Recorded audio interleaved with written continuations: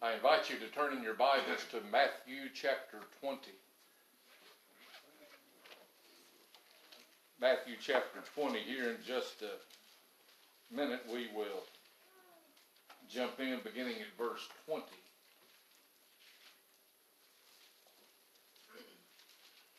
Happy Mother's Day to all the mothers and the grandmothers that are there. I've preached a lot of different Mother's Day sermons over the years, and today's a little bit different. When you look through Scripture, there are a lot of interesting statements, a lot of interesting requests, a lot of interesting prayers that mothers make, and maybe the most well-known mother's prayer in Scripture might well be the prayer of Hannah in 1 Samuel, when Hannah prayed when she was childless, that if the Lord would only grant her a child, that she would dedicate that child to Him. But that's not going to be our message today. In our text today, we find a very unexpected prayer prayed by a mother who wanted something for her sons that ultimately went against God's will for them. And when we look at this prayer, we will have to say it's an ill-advised prayer. But if I'm honest, and I've thought about this all week, if I'm honest, her prayer resembles my prayers more often than I would like to admit. So if you have your Bibles, let's look at our text. And before we read our text, let me set some context. Because text without context is just pretext. So we need to know what is going on in the context of this passage. In verses 1 through 16 of Matthew 20, Jesus gives that well-known parable of the laborers, where he calls laborers at three different times of the day, one early in the morning, one about noon, one right before quitting time, and then he pays all three groups the same amount of money. And that raised a little bit of a ruckus with some of the folks that had worked all day. And then in verse 16, he ends that by talking about the last shall be first, and then the first shall be last. And we're familiar with that verse. But then in verses 17 to 19, Jesus foretells about his death. This is his third prophecy that he gives his disciples about his death and the imminence of his death. And so with that backdrop, the mother of James and John makes an unexpected request or prayer. Let's read here, beginning at verse 20 of Matthew 20. Then the mother of Zebedee's sons came to him with her sons, kneeling down and asking something from him. He said to her, "What do you wish?" She said to him, "Grant that these two sons of mine may sit, one on your right hand and the other on the left, in your kingdom." But Jesus answered and said, "You do not know what you ask. Are you able to drink the cup that I am about to drink, and be baptized with the baptism that I am baptized with?" They said to him, "We are able." So he said to them, "You will indeed drink my cup, and be baptized with the baptism that I am baptized with. But to sit on my right hand and on my left is not mine to give, but it is for those for whom it is prepared by my Father." And when the 10 heard this, they were greatly displeased with the two brothers. But Jesus called them to himself and said, "You know that the rulers of the Gentiles lord it over them, and those who are great exercise authority over them. Yet it shall not be so among you. But whoever desires to become great among you, let him be your servant. And whoever desires to be first among you, let him be your slave. Just as the Son of Man did not come to be served, but to serve, and to give his life a ransom for many." You know, this woman, when we look at it, the mother of James and John, we don't know her name, but she did a lot of things right. She knew the person of prayer. She knew if she had a request, especially in a request of this nature, she knew to go ask Jesus. When she had a prayer, she went to Jesus. Isn't that something we ought to know? It's something we ought to understand. When we have a request, when we have a prayer, take it to the Lord. We sing that song, take it to the Lord in prayer when we have trouble. She knew the posture of prayer. Notice it said that she knelt, that she worshiped. This is why I say this is a prayer. It's a request. And the posture of prayer isn't necessarily what important. We can pray standing up. We can pray sitting down. We can pray driving the car. We can pray doing lots of different things. But when we pray, we need to pray realizing who we are and who we're praying to. Amen? Amen. We are human. God is God. And so when this woman comes to Jesus, she gets on her knees, she kneels, she brings her sons to them. She also knew the power of prayer. She had seen the miracles of Jesus. She's walked with Jesus closely. Her sons had been even closer with Jesus. So she knew exactly who Jesus was. She knew that she needed to go to him if she had a request. However, she asked Christ to fulfill her desires for her son's future.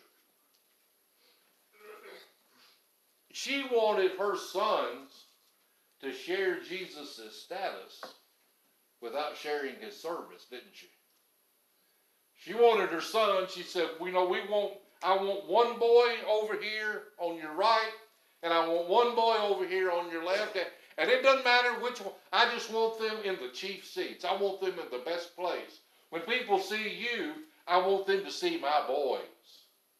So she wants to be like a lot of mothers and a lot of grandmothers and fathers and grandfathers. That's my boy.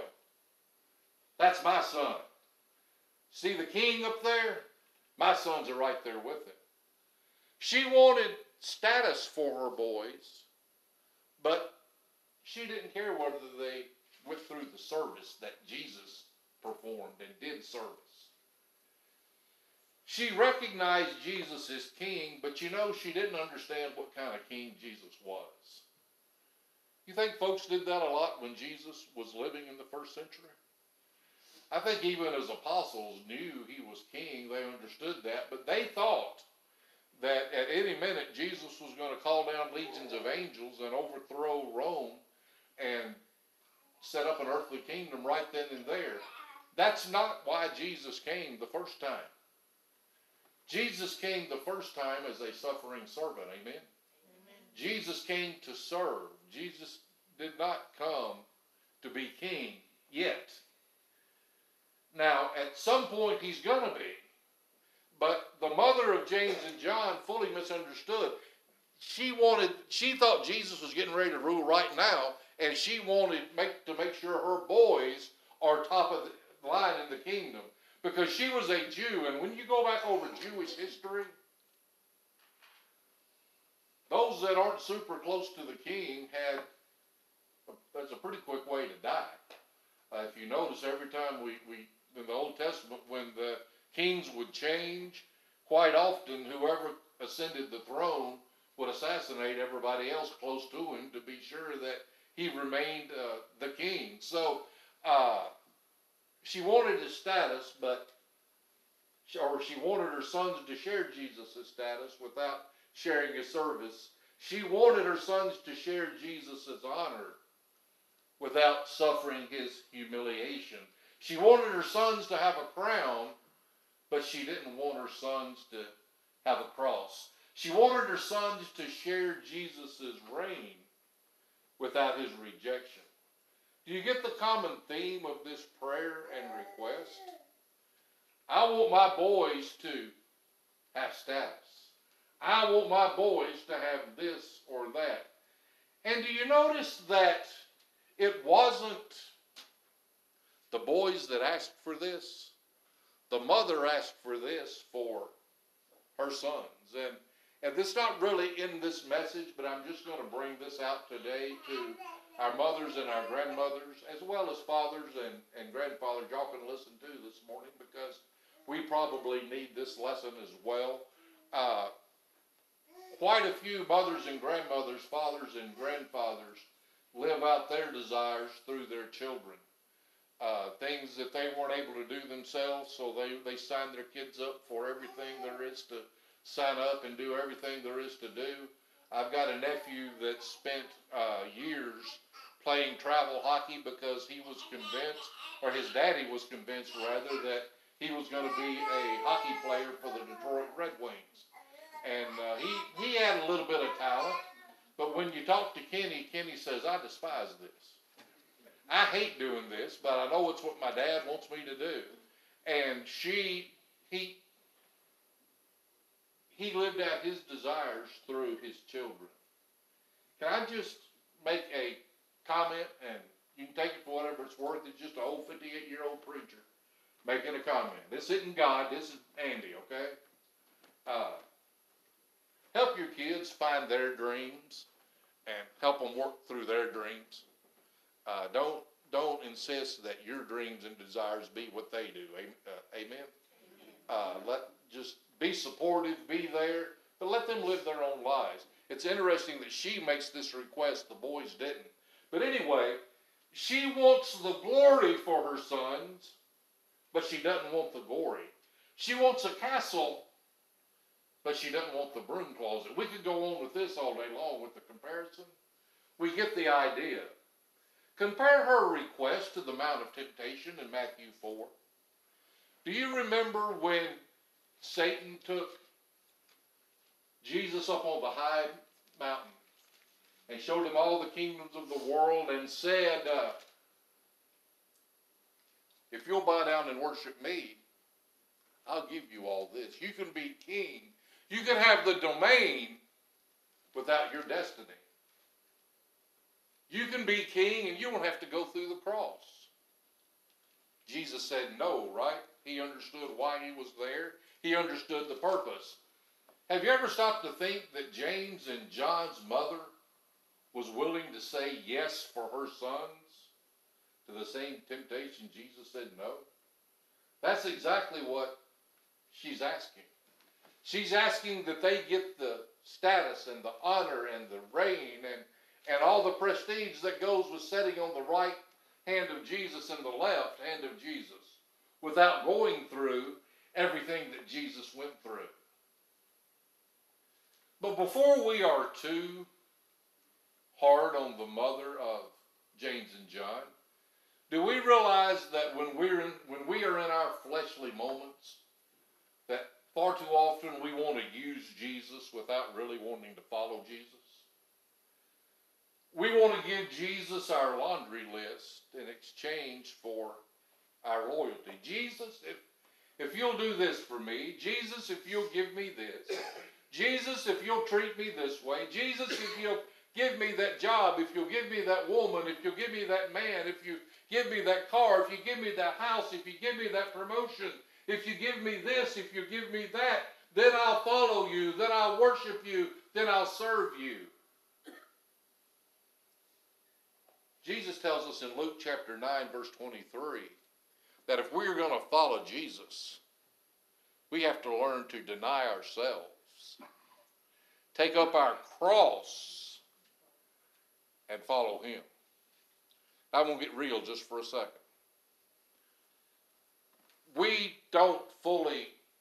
Quite often we don't fully grasp what it means to take up our cross and follow Jesus. Here's what somebody says. I got a sore toe I have to deal with the rest of my life. I guess that's just a cross I have to bear. Or I've got a bad temper or whatever. I guess that's just a cross I'll have to bear. We need to understand something, y'all. The cross was used for one purpose: execution. That's the only reason anybody had it. What Jesus is saying is, you have to deny yourself. And not only deny yourself, you have to die to yourself before you can follow me. Oh, and it's not just a one-time thing. Jesus says, take up your cross daily. That scripture is Luke 9:23. I'm not making it up. It's not something Brother Andy threw in there. It's there. Take up your cross daily and follow me. Y'all, if we're going to reign with Jesus, and Scripture does teach us that Christians will reign with him, if we're going to reign with Jesus, we're going to have to share in his suffering. Look at 2 Timothy chapter 2 and verse 12.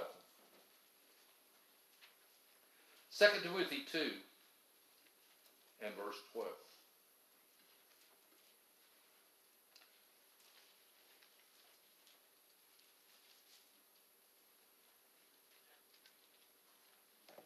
Let's go back to verse 11 for context. This is a faithful saying, for if we died with him, we shall also live with him. If we endure, we shall also reign with him. Some other translations say if we suffer, or if we endure suffering, we shall also reign with him. If we're going to reign with Jesus, we're going to have to learn to suffer. If our life is without challenges, maybe we aren't following Jesus as closely as we should be. I want to remind you of a couple of scriptures. In the Beatitudes, Jesus said, and this is in Matthew 5, blessed are you when men persecute you. He doesn't say if men persecute you. He says when men persecute you. Another scripture tells us, Jesus tells his apostles, the world hates me, they're going to hate you. They persecuted me, they're going to persecute you. If our life is without challenge, maybe we're not living close enough to the Lord for Satan to even think we're a big deal, a big threat. If we're going to reign with Christ, we've got to learn that part of reigning with Christ is suffering. Part of reigning with Christ is standing up for what's right. Part of reigning with Christ is standing up and being counted. If we're going to reign with Christ, I got to share his suffering. If I'm going to reign with Christ, if you're going to reign with Christ, we have to learn to serve others. We have to learn it's not about ourselves.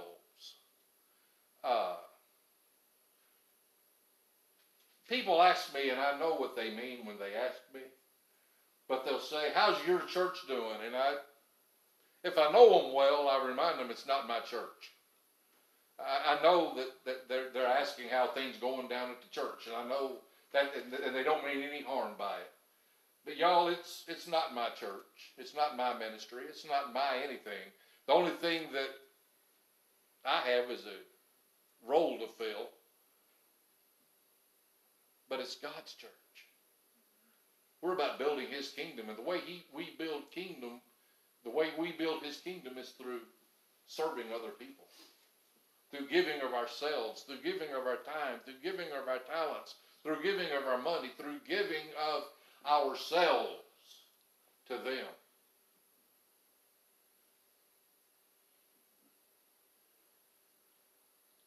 We have to learn to serve. Do we understand that the creator of the universe, the Logos, the Word of God, do we realize that he's the one that washed the disciples' feet? In our world, we should be washing the master's feet, right? Isn't that the way fairy tales work? Fairy tales work where the king, everybody serves the king. What Scripture says, the king came to be a servant. And if we're going to reign with, and we like a lot of folks like attention. A lot of folks are good at building crowds because they're building crowds around themselves. But I have this crazy idea.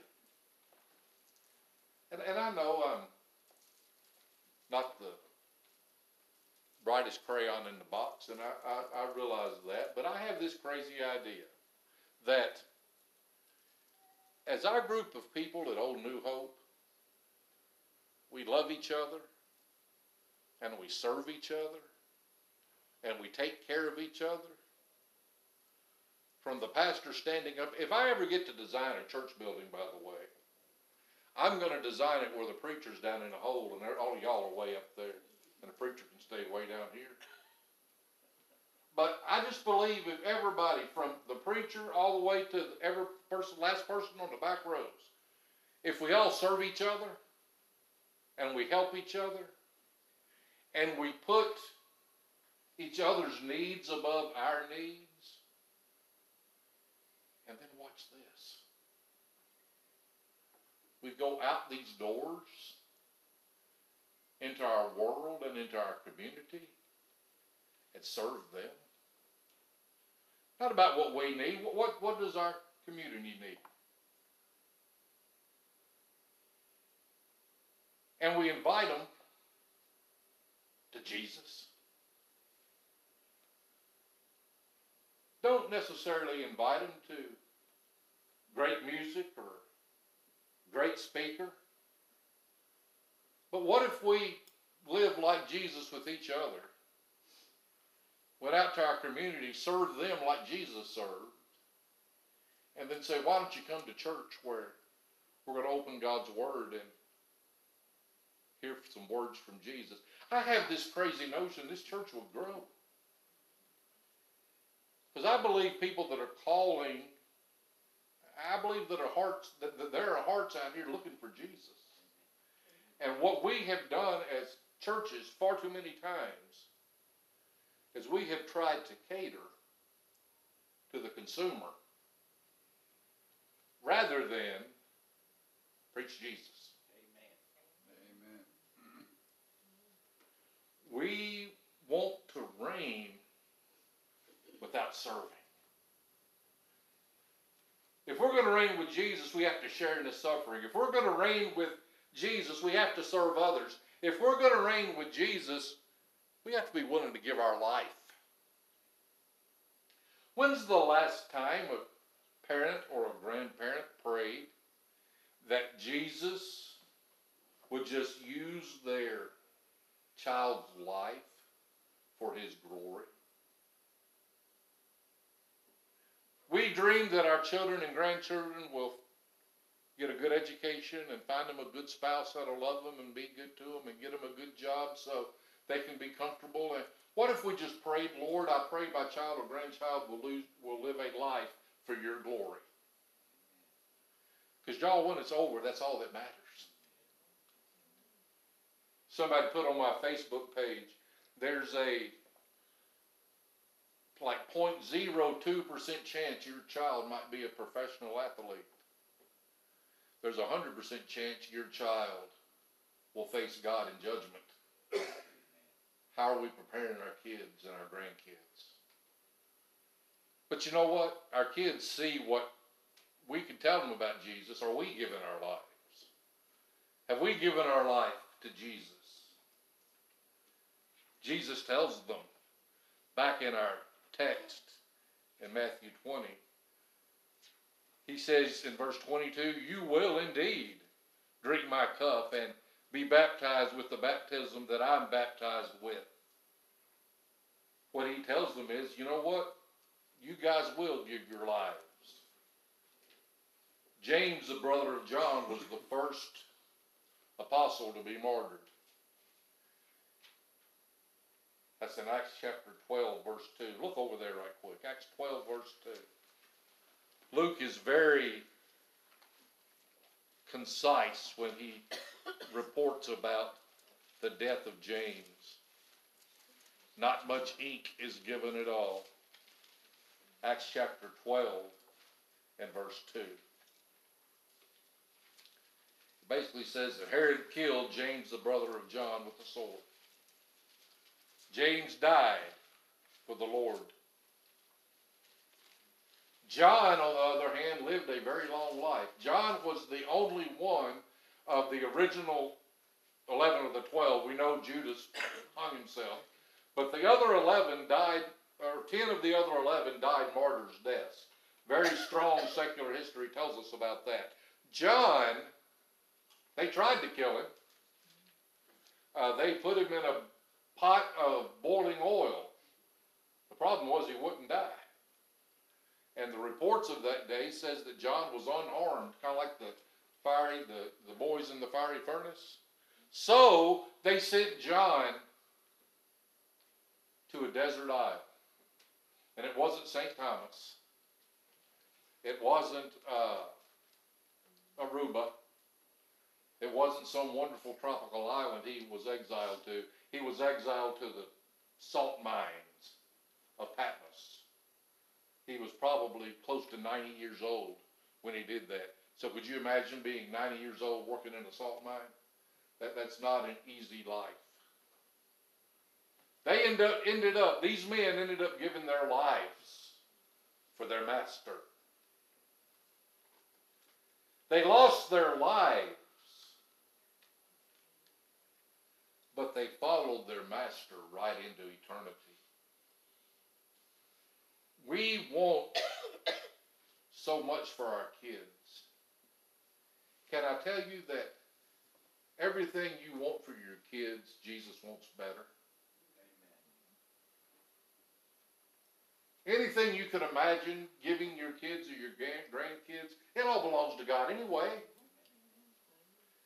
God always gives back better. Remember in Acts 3 when the crippled guy sees Peter and John coming into the temple, and he asks them for money, and Peter says, I don't have any silver or gold, but what I have I give you in the name of Jesus Christ of Nazareth, rise up and walk. That man wanted arms and he got legs, amen? Amen. God gives better. The best prayer we can pray for our children and for ourselves is for the glory of God to be seen by our life. And a life spent in God's glory takes many different paths. It goes down many different roads. But every one of those paths and every one of those roads leads to an eternity with Jesus. Old John, who was exiled in the Isle of Patmos, one Lord's Day, one Sunday, he got in the Spirit. And God gave him, and I hate to use the word, but it's exactly what he gave him, a revelation. And he basically unfolded the end of human history to John. And part of that revelation was to see the new heavens and the new earth. And the apostles are going to make an appearance here. Look in Revelation 21.